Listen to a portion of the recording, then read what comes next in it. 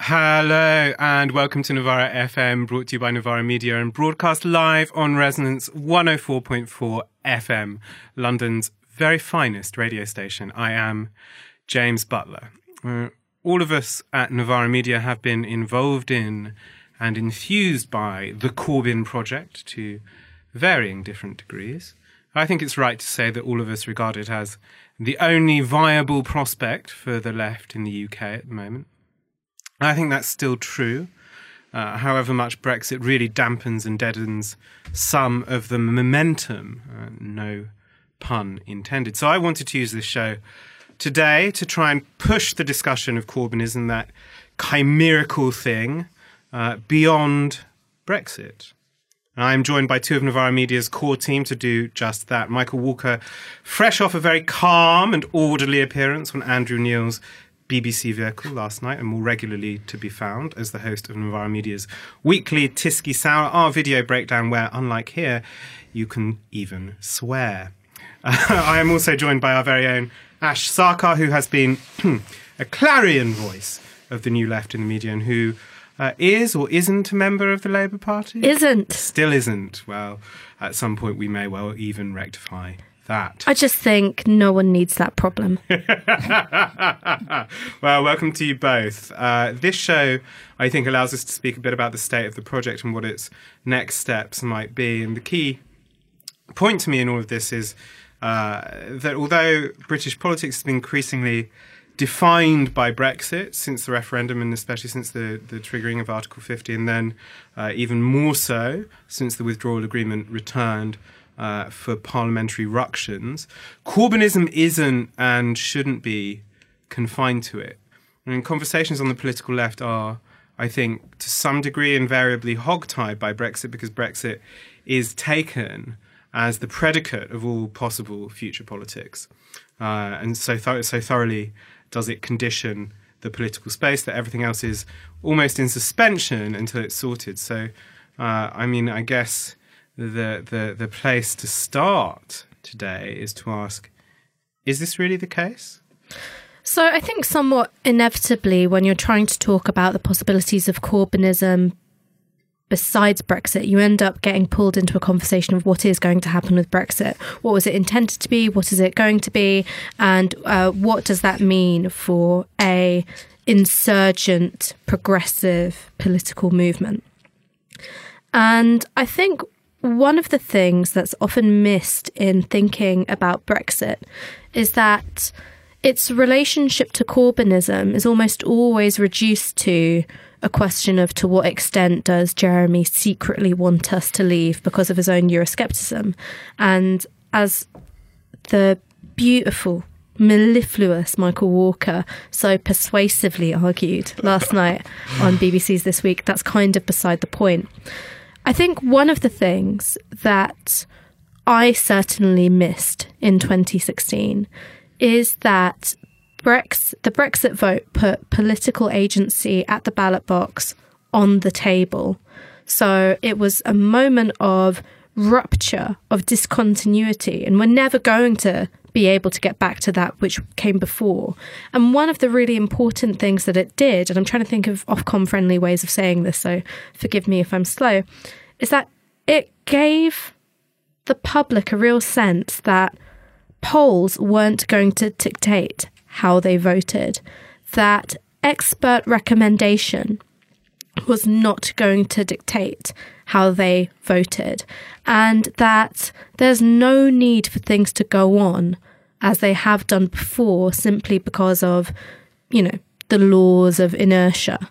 And I think that one of the things that we miss is that 2017 might not have happened without 2016, that sense of defying expectation.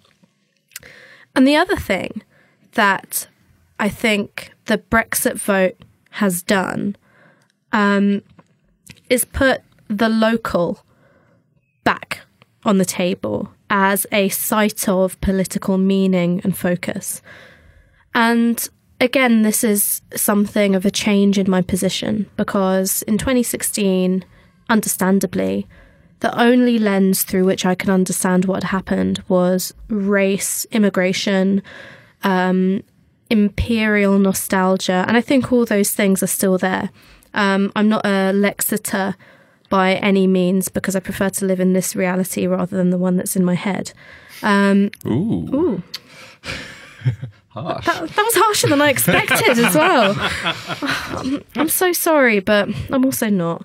But I think what it did was take a arena of politics, a site of action and meaning making, and say that this wasn't a failure of your imagination to focus on it. And the thing that got me really thinking about this sense of the local was something I read in Zygmunt Bauman's Globalization, The Human Consequences, because I was WhatsApping James very late last night and saying, I found this quote, what do you think about it? And it was this: being local in a globalized world is a sign of social deprivation and degradation. The discomforts of localized existence are compounded by the fact that with public spaces removed beyond the reaches of localized life, localities are losing their meaning generating and meaning negotiating capacity.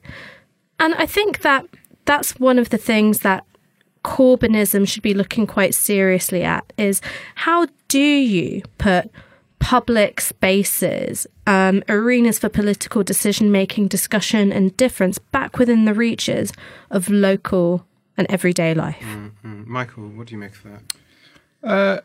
I agree. My position towards Brexit is I'm kind of glad we voted leave, but I don't mind if it gets stopped. In the sense that I think the policy of Brexit has nothing to do with Corbynism. I think the moment of Brexit did have something to do with Corbynism. And I think we will leave the EU. I think we'll stay very close to the EU so that nothing that looks anything like Brexit is going to be possible. I think we'll stay within the customs union. We'll stay very close to the single market. We'll need some sort of concession, which means it's not Brexit in name only, because otherwise people who voted leave won't feel their say has been respected.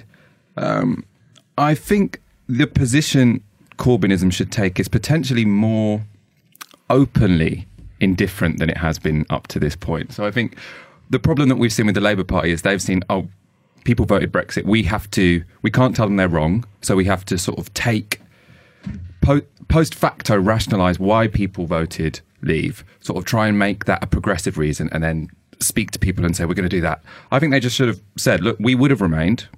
There is no deal on the table that's better than remaining in the EU from a sort of technocratic policy level.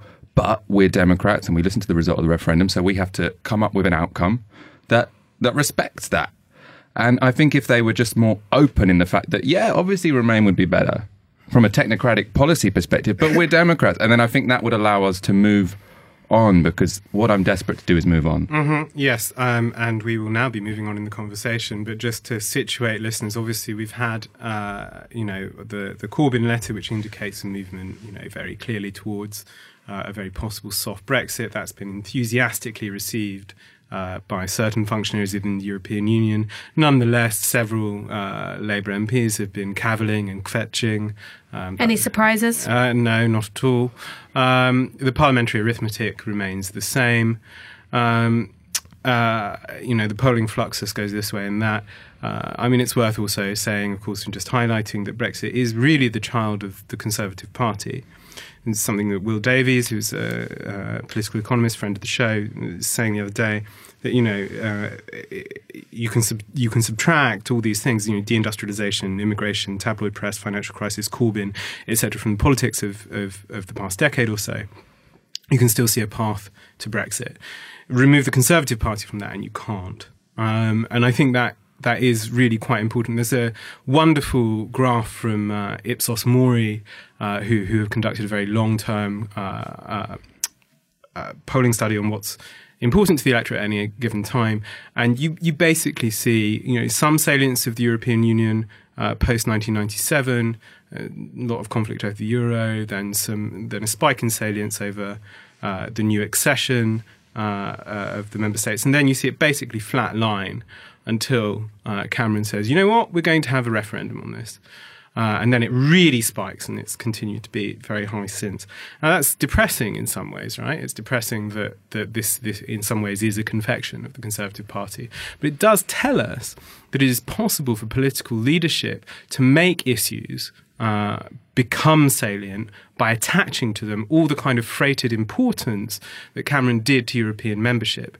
So to use all the channels of power and to use all the channels of communication to make issues cut through. And for me, there are obviously issues that are of far greater importance and that are easier to do that with than membership of the European Union. There's also one thing that I want to say before hopefully we break out of Westminster a bit in our political analysis, which is that both parties are playing a game of chicken, and really it's down to who blinks first, because they're both constructed on fault lines. For the Conservative Party, it's Europe and leaving Europe and what that might mean for deregulating the economy, for a transition to a purely services-based economy, and essentially a complete kamikaze approach to generating growth, right? And that's the sort of fault line that's there.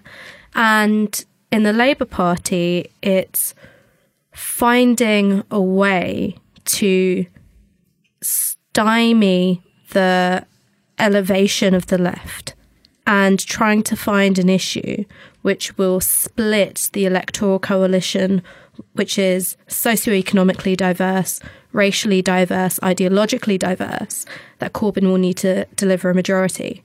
And both parties are like staring each other dead in the face and saying, right, who's going to blink? Who's going to sneeze? And it would be such a shame if the Labour Party were to blink first. I think that's true. I want to zoom out just to the wider political context away from Brexit, because it strikes me, to use the Prime Minister's favoured phrase, that nothing has changed. And nothing has changed, really. But what is happening in this country worsens. 1.3 million emergency food supplies delivered to those in crisis in the last year, up 13% on the previous year. And while recently we saw Tory ministers grinning with a packet of dried pasta at their local food bank like some latter-day Marie Antoinette, more families are barely coping, parents who starve themselves to feed their children, and yet still 500,000 children each year will go to school hungry, and those schools are crumbling around their ears. Doctors report the return of rickets. Rickets, which is a bone disease brought on by malnutrition in one of the richest economies in the world. And people walk down their high streets to see betting shops and pawnbrokers if they see anything at all on their way to their jobs, at Amazon or Sports Direct warehouses without security or very often a toilet break, or they climb onto their bike or into their car to earn a pittance in the so-called gig economy. And things are worse. In the world's sixth largest economy, a child born today has nearly 1 in 3 chance of being born in poverty. In a classroom of 30 average children, 9 will be living in poverty. Pensioners choose between heating their house and eating. Stress, depression, and anxiety spread like a malignance across our society. The rich run away with their cash. The top fifth of the country take 40% of its income. They pass their wealth through housing, through trusts to their children, while starving the treasury. At the very rich, the very top, the rich feel utterly unthreatened by the current government. More numbers, 14 million people live in poverty, 4 million, more than 50% below the poverty line, 1.5 million destitute and unable to afford even the very basics. More than 500 children's centres closed, more than 340 libraries closed, and 8,000 library jobs lost. The government has gutted the ability of local councils to provide anything but emergency services, if at all that. At least 28 authorities have closed local welfare funds. Councils report reducing their welfare expenditures by 72.5% between 2013 and 2018. This is Britain. We live poorer, we live more fraught lives, and we die sooner. And when the government is told this, and the reaction from the government benches, from the architects and sponsors of this disaster, the government laughs. That is where we are. That's austerity. It's not an adjustment of the size of the state, of the nature of the welfare settlement. It's this radical form of social re-engineering, and it's one that must be met by as radical a project. So that's what we're going to talk about. And I think one of the things that has been striking in tracking the electoral responses to austerity over the course of the past decades, look, you do have various rises. You have rises in Green votes, particularly in local authorities. You have the rise of the SNP in Scotland. You have Sinn Féin votes in the north of Ireland. I was going to say, I didn't think they were standing in Palmer's Green otherwise. But it does strike me that there is a widening sense of the desubordination of part of the country to kind of Westminster consensus. And one of the things that Corbynism hasn't done enough is talk about that question of both the national makeup of the United Kingdom, but also the regional questions in England as well. So I guess my question to start with is we know all these things to be true. What more can be done to make them cut through? I mean, I think that there is power in storytelling. And one of the great things about the recent PPBs have been... This is party political broadcasts, the little shows that go out on social media and TV. Is that they decentered politicians. They held a mirror up to society. And they were able to tell a story of austerity in decline without it being that was fundamentally melancholic. And so there was this message of hope. And in watching those PPBs, and the Our Town one, which came out just after Labour Party conference, I showed to my master's students in Amsterdam, and we went through it kind of shot by shot, is that it constructed a very powerful sense of us and who the we are.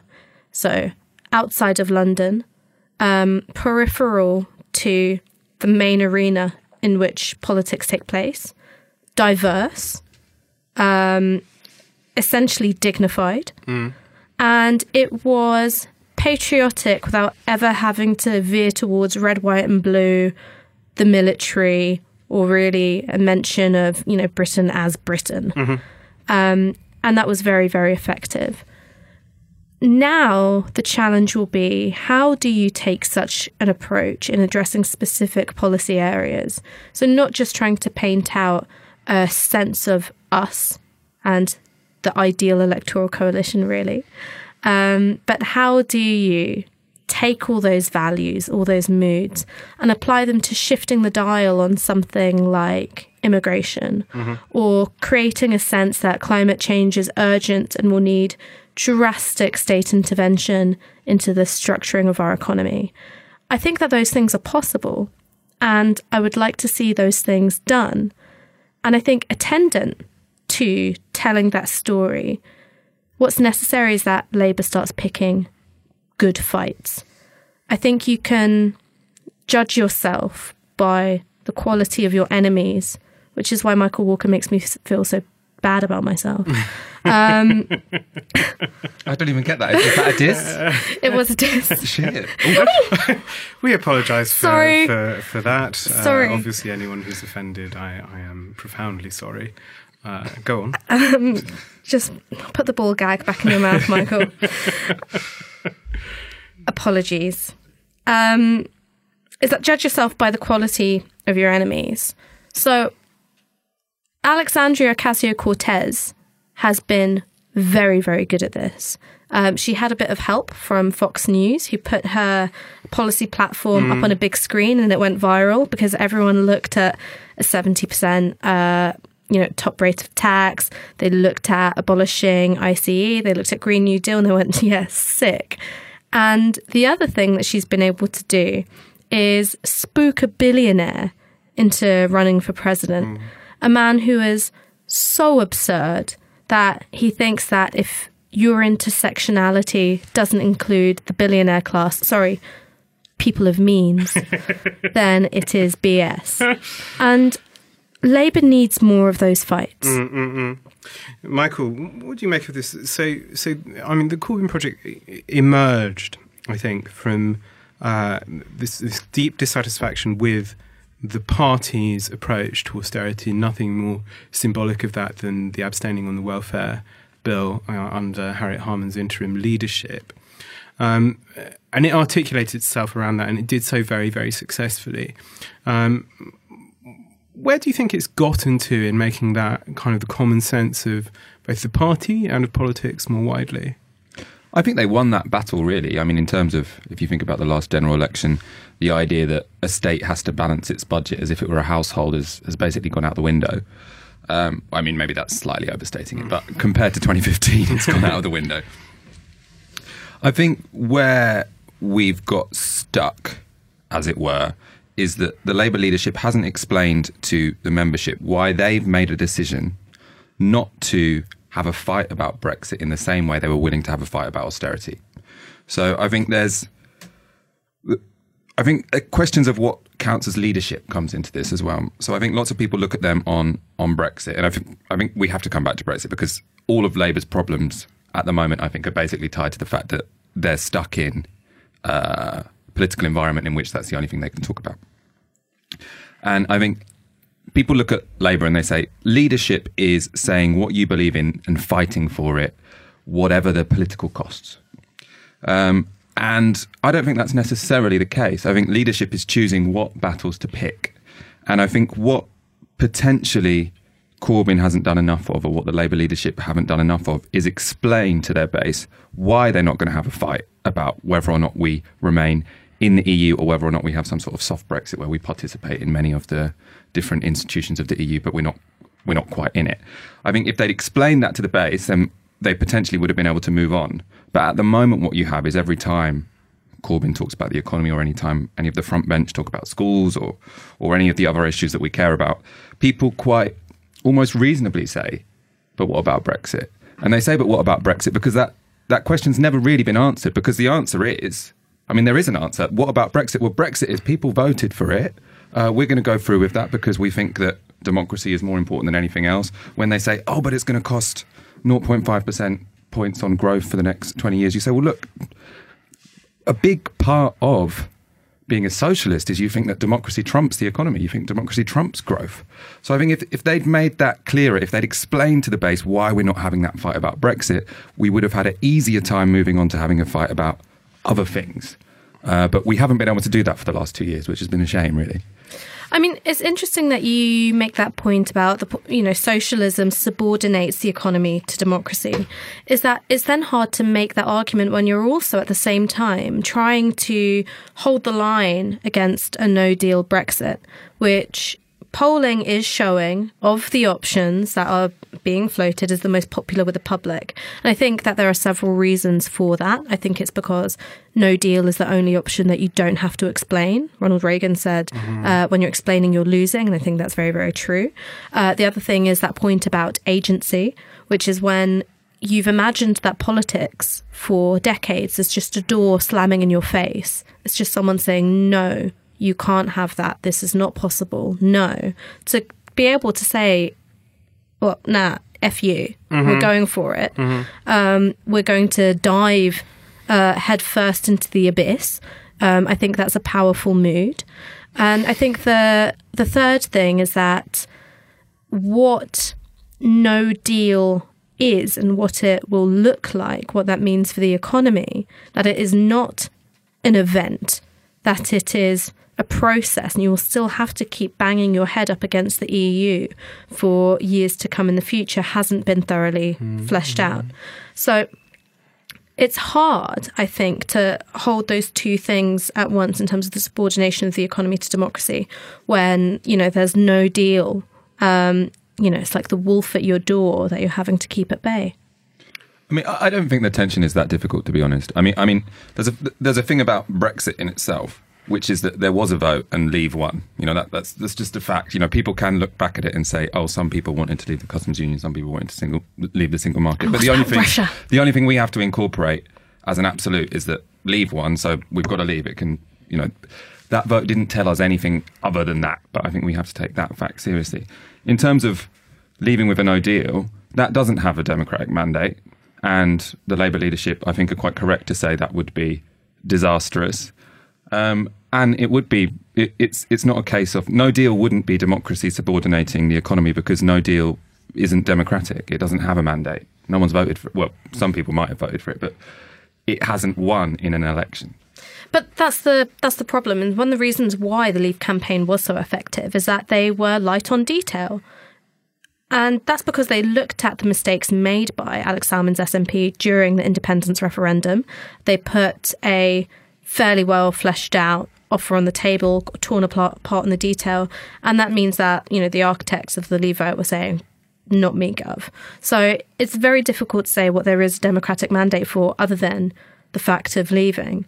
Personally, I'm with you, is that I think that the symbolic act of leaving, whilst having enough close regulatory alignment to the EU in order to mitigate against economic disruption, fulfills that mandate. And I think when you have that alongside a transformative economic policy, represented by Corbynism, that's enough. But that's an uphill struggle, and I think that it's important to sort of sequence that argument and make each part legible to the public. So yeah, I mean, and again, we're getting stuck down a Brexit byway here, which I think is telling, and I think it's important. I mean, just to come to that. And actually also we've been talking, I think, quite a lot about the party leadership. And what we haven't talked about actually is the base, which in some ways is actually, more important. I'm thinking here in terms also of, activists, within and also connected to the Labour Party. But look, so this movement that originated as this kind of insurgent force within the parliament, within the wider Labour Party, and one within the PLP, faced some difficult moments within, in terms of consolidating that. It seems to me that it has had these various goals and emphases throughout. One, it has, democratising the party, that goes from CLPs and conference, righting what was wrong about Blairism, and that includes the repeal of trade union legislation, committing to that, and more widely recommitting the party to socialism. Articulating a new foreign policy doctrine. I think it was significant after the Manchester bombing. Corbyn's speech on that, I think, is an exemplary piece of, changing the conversation.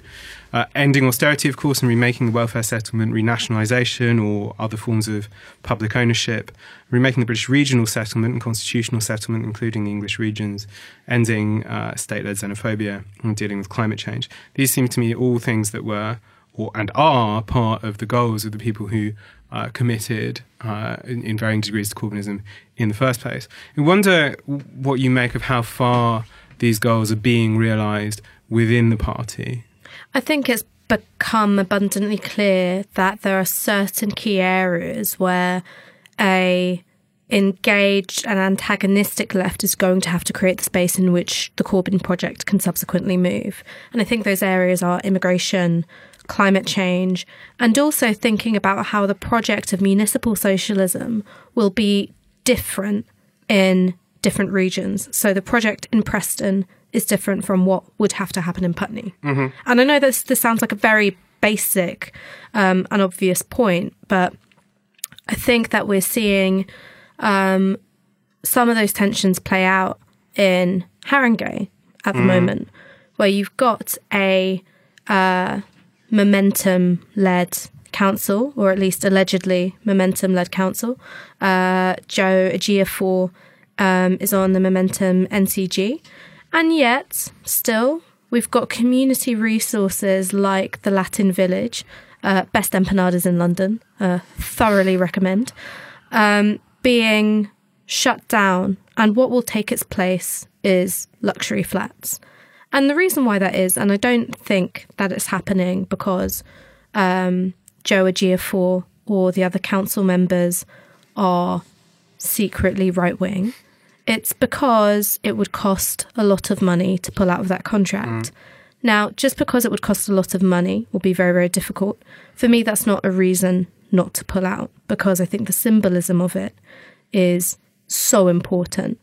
But these are the sort of issues that councils in London will feel particularly acutely, and we will need to think of ways in which to manage those tensions and also have a productive antagonism there from a locally embedded but nationally effective left. Yeah, I mean, there are two things which are a problem here. One is symbolic things matter in politics, but also, obviously the riposte to it is you can't put a symbol over someone's head. You can't house someone with a symbol. You can't house them with a luxury flat either. So, I mean, I agree entirely.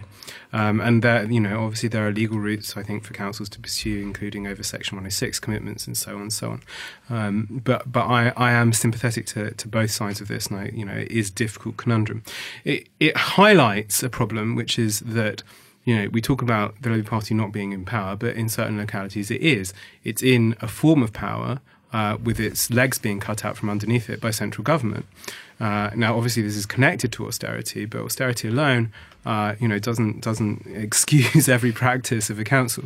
The problem here is a habit or an idea or a disposition on the left, which is, I think, frequently visible in the Labour and beyond Labour left, which is this sort of heuristic of suspicion that inevitably anyone in a position of power is either out for themselves or necessarily going to betray the real desires of the grassroots. Actually, the problem with political leadership and political office is that actually the kind of people or the communities that one represents have conflicting desires and have complex and difficult needs, and they're very, very hard to reconcile. I think an element of that suspicion is often true. You look at the history of Southwark Council, for instance. This is very clear. But one of the things that this does make clear to me is that in terms of an anti-austerity politics, it's not enough to just talk about rolling back the cars. And so there's sometimes been an emphasis on this, particularly in stuff where this stuff has been, has had a very, very clear impact. So you can talk about, the Justice Department, for instance. You have a very clear impact of LASPO, the Legal Aid and Sentencing and Punishment of Offenders Act, has a very, very clear impact on access to justice, on the conduct of the courts, and so on and so on. But nonetheless, it seems to me that this can, in effect, become an argument for the return to a status quo ante. So, just roll things back to the way they were before. And I don't think that's good enough for a left party. I mean, I think one of the things, and I would love to actually chat to Richard Bergen about this, fresh, of course, from a victory against the Sun, claiming £30,000 in libel damages. Well done, Richard. You're going to fund an internship in his office. Is that? Yeah. What are you saying? Oh, yeah. God, that's sick. Well done, Richard. But one of the things that I would like to ask him actually is what Labour's justice policy will look like beyond specific bits of legislation like joint enterprise. I want to know what Labour's offer on, say, the rehabilitative function of prisons is going to be. What about sentencing for non-violent offences? And I wonder, and I would like to put this question to him directly if I ever got the opportunity, if part of the reason why the Labour Party has been relatively quiet on these issues is because it's hard to do populism without a strain of authoritarianism when it comes to the criminal justice system. Interesting. Michael? A number of points. So I suppose in terms of what people's expectations about what a mass membership in the Labour Party would do versus reality, I think some of the arguments about where's the social movement, like pointing to the Labour Party and saying, where's the social movement, I think can be somewhat unrealistic. I often don't know what that would mean in the concrete sense. I think often people expect that you'd have 500,000 people who are sort of constantly, well, kind of in meetings, but that's a sort of overly disparaging way of talking about it. But, constantly working to reverse austerity in the here and now in their free time. And I think if that could be achieved, that would be good, but I'm not surprised it hasn't. I think a lot of that has to be done in a very organised way, and I think the community organising unit is starting to do that. I think it shouldn't be underestimated, actually, the victory it is that Labour now has an incredibly well-funded community organising department. There's been a lot of negative headlines about the General Secretary of the Labour Party, Jenny Formby, because we've been spending too much money as a party. Most of that's gone on the community organising department, as far as I can tell, and the failed Labour Life. But let's not go into that. And the fact that that's a whenever I think of Jenny Formby, I think about when I'm cleaning windows, and I know it's awful, but it's just the name Formby is stuck in my head. The fact that that's a victory is is especially apparent when you compare it to what went before. So when Ed Miliband was leader of the Labour Party, he sort of had as this big idea, I want to get community organising going. He brought over Arnie Graf, who's a famous American community organiser, and that was sort of supposed to show his commitment to this. Arnie Graf arrived at Labour HQ. People in other departments felt like he was encroaching on their space and on their authority, so they leaked a story to the press about how he didn't have the correct immigration status. He did. He because he was only here for 6 months or something. He didn't need it. Oh my God! They 21 Savaged him. Exactly. And then Ed Miliband, as we know, was so concerned about being seen as soft on migration that Arnie Graf got sent back, and the whole project was squashed there and then. So the fact that we now have a huge community organised department, very well staffed, very well funded, I think is impressive. In terms of Haringey, I don't know enough about the numbers to know if there could have been a more creative solution to getting out of that contract and letting that brilliant market stay there. I'd just say there are some sort of like general arguments that I think I've seen made by the left that are a bit simplistic. I think one is this idea that how are the left now saying that a council has to balance its books? I thought our whole point was that we were against austerity. The thing is that a council can't just create money via the Bank of England, and they can't borrow money for super cheap off the currency market. So the argument against balancing the books at the national level doesn't work at the local level. So you are a lot more constrained working in local government than you are in national government. I think the other is the idea that maybe we could just tear up the contract and build up so much community support that that the council would be capable of just breaking the law and dealing with the consequences. I don't think that's going to gain majority support in Haringey. I think when you're in local government, you do have to be, as one of your major considerations, how you can be responsible, how you can make sure that the needs of your constituents are met. But in this case, it seems like there was a failure of communication or potentially a failure of creativity. Maybe they could have got out of it within the law and without spending vast amounts of money. In terms of when we're going to see the best of the Labour Party again, I think it's clear the time when we saw what it could achieve was the general election. That was one, because there was an election coming up. Obviously, that was a big reason for everyone to get out. But it was also that we had some really, exciting, interesting things to argue for, that everyone was desperate to go out on the doorstep and say why we should have free tuition fees, why we do need to build millions of council homes, why we should tax the rich and redistribute some wealth. It really gave people a purpose.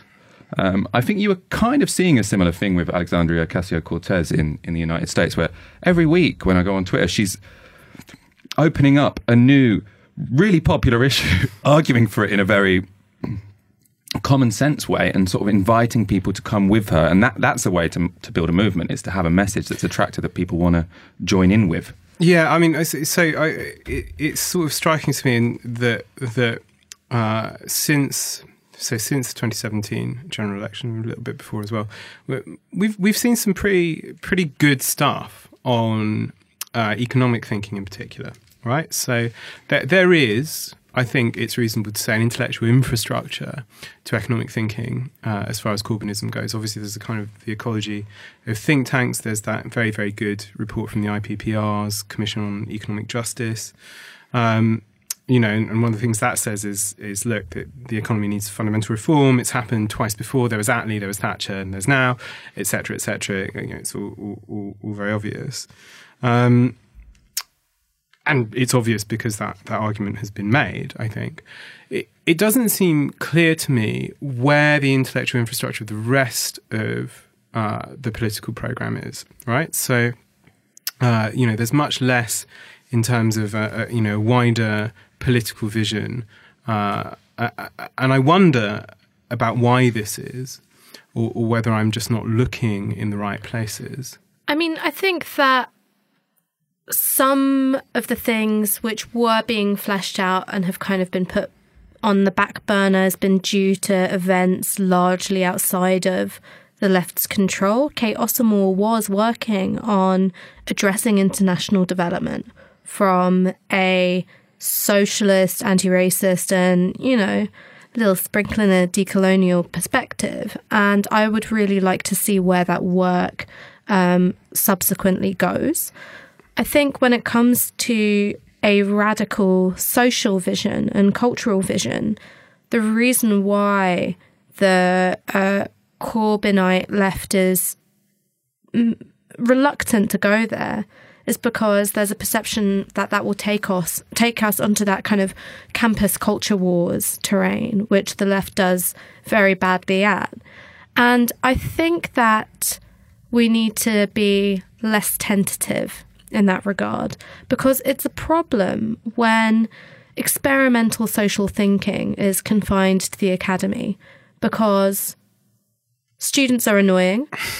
I was annoying as a student. I'm still annoying now, but tend to be quite despotic whenever they hit on a new idea. Same goes for right-wing students. They're actually even weirder than the left-wing ones while at uni. And they also tend to be very poorly equipped to deal with the locality in which they find themselves. So there's a sort of tendency to look at things through quite an Americanized lens, particularly when it comes to things like race. There have been times where I've seen, university organising and activism break out of that, but really not very often. So I think we need to start thinking up and thinking seriously, what are the kinds of political spaces, social spaces in which that kind of thinking can be done and related to people's everyday lives? Yeah, I mean, so there's something here I just wanted to throw in, maybe, is that I was talking to David Graeber, who was my guest on the show last week, and one of the things that he said is that, look, in terms of political strategy, you don't take your enemy on at their weakest point, you go for their strengths. And it seems to me that one of the things that the left should be talking about is freedom, and key that to anti-austerity messaging, key that to economic messaging. But it's one of the things that we really will, I think, need to disarm. And there has been some of this creative thinking around the kind of Corbyn project, and in its kind of high points, and when it's feeling more confident and secure about itself, it does kind of stretch out to that new vision. It does seem to me that in moments where we feel stressed about polls, or where we feel stressed about kind of parliamentary shenanigans, there is a tendency, and it's a long-standing tendency within the Labour Party, to kind of collapse back down into a very narrow focus on electoral base, but also kind of parliamentary manoeuvring. This is one of the things that Ralph Miliband starts off his very famous book, Parliamentary Socialism, with his, he says, that the Labour Party is the most dogmatic of socialist parties. It's dogmatic not about socialism, but about Parliament, and its vision of the state. So that's one thing.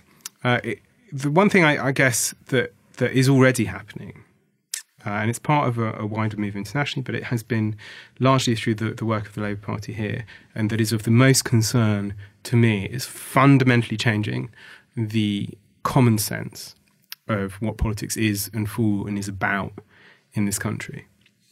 Oddly, it's something that Danny Finkelstein kind of grasped in a recent column. And he said in the late 70s, and journalists and intellectuals found themselves reading Hayek because they understood that there was a new sense of politics emerging on the part of the opposition, the then opposition under Thatcher.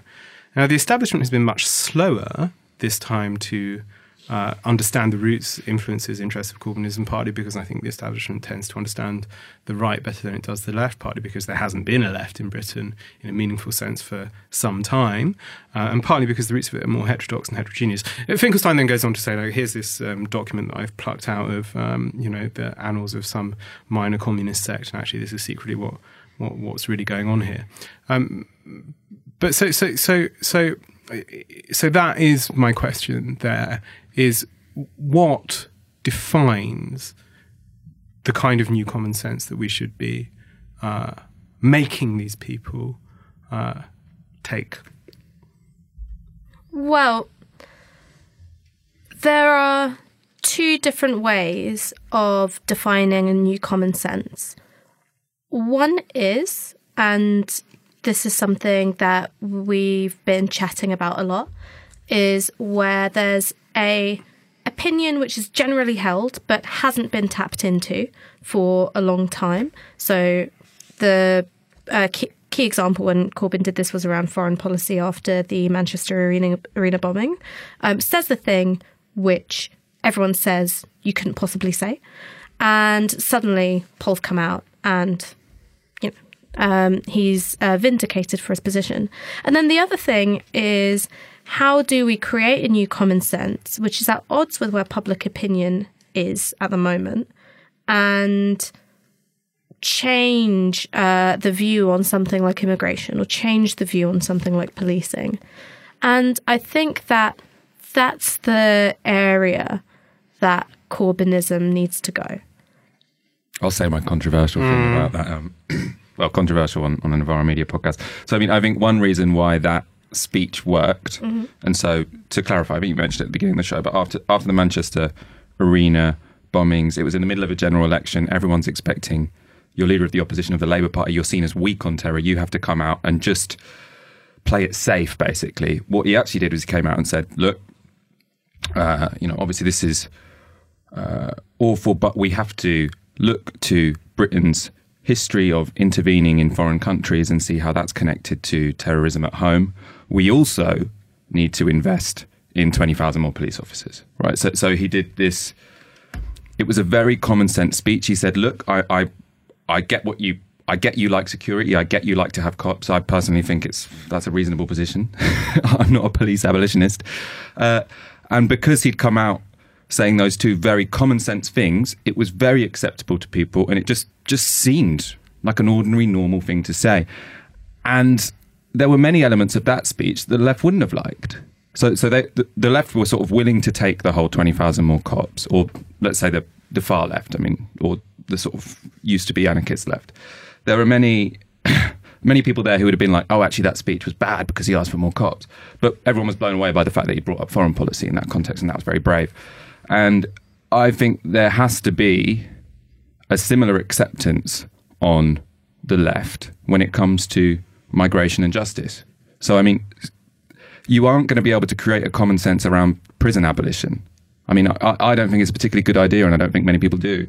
So I think you have to come out and say, look, of course, really bad people need to go to prison. Of course, X, Y, Z. But we are organising our criminal justice system in a completely bizarre way because we're wasting loads of resources sending people to prison who have just taken some drugs or just sold some drugs. You have to look at where your ambitions and your goals can fit with common sense, and that sometimes means giving up on some of your prior commitments or some of what I consider your prior dogmas. But, I mean, I think we agree more than we disagree, because I think that it is irresponsible to go in with a demand like open borders without having any idea of how you get there and how you sequence such a demand, and how maybe you hold something back to make a point which is more palatable right now and one that you can win on. Same when it comes to prison abolition. Those two things are ultimately horizons that I want to move towards, but I know that you can only do that through the implementation, and this is where I differ from you, of non-reformist reforms. So that's where you have to think about changes which seem to fit with the common sense, but actually have radically changed something. And I think one way in which that could be possible, say, with immigration, and this is an idea that we've talked a lot about before, in particular, James and I, is shifting from citizenship to residency. So then you start thinking about what it is that people contribute to this country in order to have the right to remain here.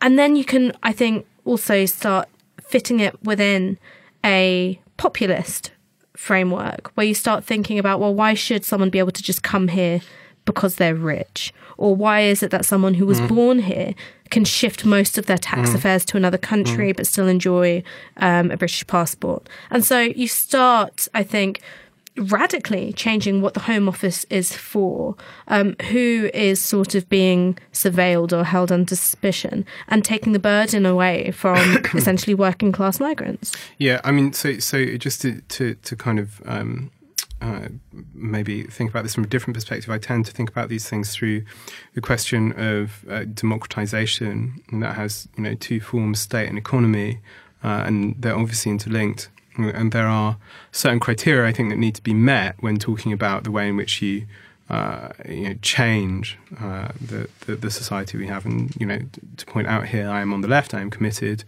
to fundamentally changing the kind of society in which we live.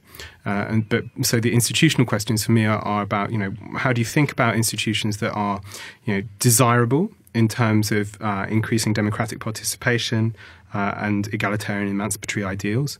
To the extent to which they are viable as alternatives to the things that currently exist, i.e., so that they are harmonious with what we know about how these institutions work, and so they don't generate these kind of weird and perverse incentives.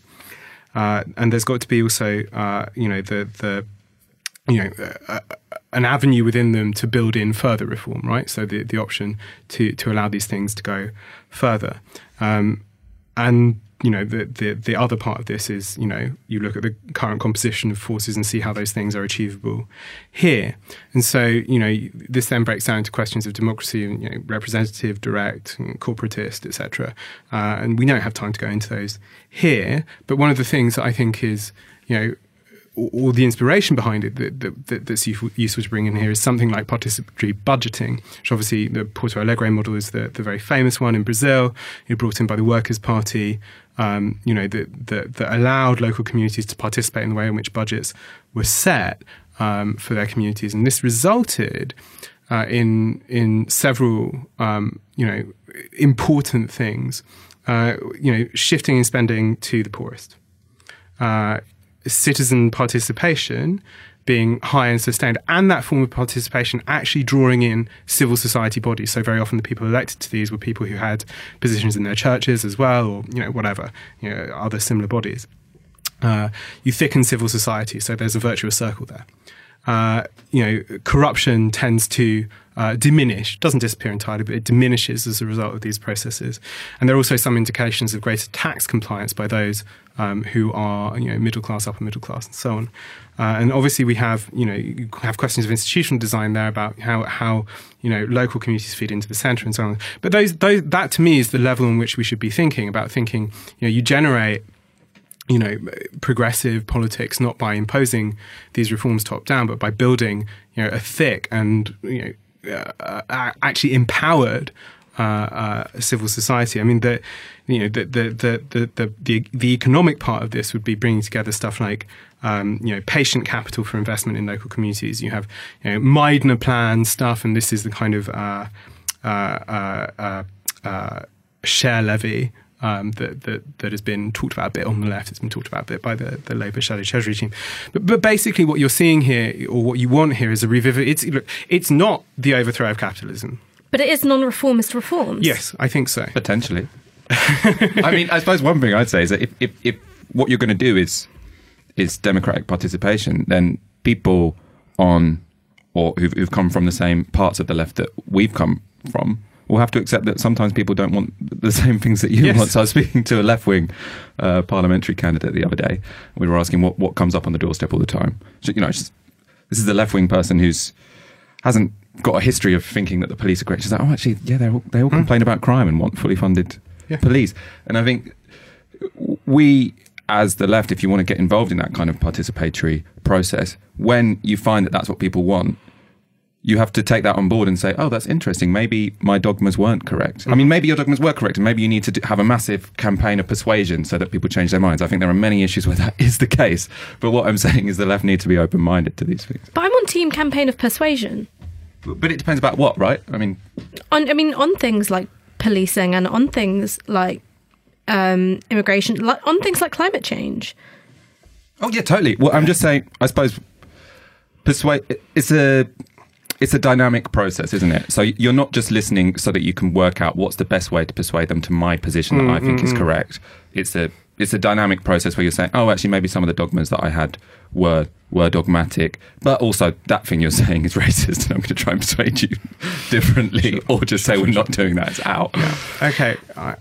Sorry. I mean, we have 5 minutes left, so I want to, maybe draw out of this, because one of the things that I think you're saying here is that, part of building a genuinely renewed democratic political and economic culture is for it to be actually democratic, that there is, that it is capable of responding to the needs and desires of the great mass of people. I just want to spend the last 5 minutes maybe building on that and talking about what you see as the most optimistic reading of the possible future of Corbynism, what it might accomplish.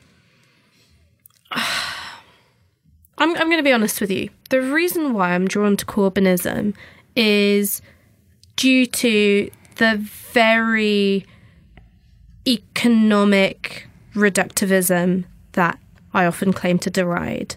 Because after a certain amount of time, you look at the way society is organised, you look at what's going on in terms of poverty and homelessness, and you think, I just want the money faucet to be turned on. And I know that that's not particularly well thought through. I know that's not particularly deep or nuanced, but that is my first priority. My second priority is to build political and social institutions which empower people to participate in the decision-making that affects them at every level. One of the things that you saw with the Scottish independence referendum, for instance, was that you would have whole council estates discussing the political issue at hand. And the problem with that is that that was temporary. It was because we're in an extraordinary situation, independence referendum, so this is the time you get to discuss this idea in detail, and then those structures melt away. I would like to see those structures become permanent and also normalised up and down the country, and also for it to have an effect on policy, on decision making, and for it to be the beginning of a dialogue. And the third thing that I think that Corbynism is capable of doing, if it gets bolder in certain policy areas, is to address the racialization of class composition and to start eroding those structures, which mean that if you're a person of colour, you are at the mercy of certain probabilities to do with wealth, employment, and how you are treated by the state apparatus. So yeah, first, money faucet. Second, conversation. 3, racialization. Michael? Yeah, I agree with all of those things. I mean, I want to see, like we saw in 2017 and like we're seeing with Ocasio-Cortez, a society where there are loads and loads of people who are really excited about politics, who feel very optimistic, who feel empowered that they can have a society that isn't as miserable as the one we're currently living in under the Tories. I think ultimately we're going to end up with, if Labour win, a government who's implementing progressive social democratic reforms. I think the fact that we have principled leftists as leadership, as Labour leaders, shouldn't make us believe we're going to have a radical leftist policy proposal. I think really the benefit of having principled leftists there is they're not going to buckle at the first difficulty, which even social democratic reforms will mean you're faced with. Example, Ed Miliband. I think the fact that Diane Abbott will be there, not willing to sort of go for the first authoritarian migration or policing policy like New Labour did, is fantastic. I think that's an ideal place to leave it. I was maybe going to talk a bit about something from Keynes in 1942, but maybe I'll leave that for a little Twitter extra later. Thank you both for joining me. We will doubtless plunge back into the gloom of Brexit as it continues. But I think the message of today is that we need to keep our eyes on that horizon and start moving towards it now. Thank you very much for listening. This has been Novara FM on Resonance 104.4 FM. I have been and will continue to be James Butler. I will be back at the same time in the same place next week. Goodbye. Bye. This show is brought to you by Novara Media. To find articles, videos and more audio content like this, head to novaramedia.com. If you've particularly enjoyed this podcast and would encourage others to listen to it, why not head to iTunes and, as well as subscribing, leave us a review. Novara Media can exist only thanks to the generosity of our subscribers and supporters. If you have the means, please consider subscribing at support.novaramedia.com. As well as helping us continue to produce regular content, subscribers will also receive priority access to events, as well as promotions throughout the year. For regular updates, follow us on Facebook, Twitter and YouTube. Novara Media, media for a different politics.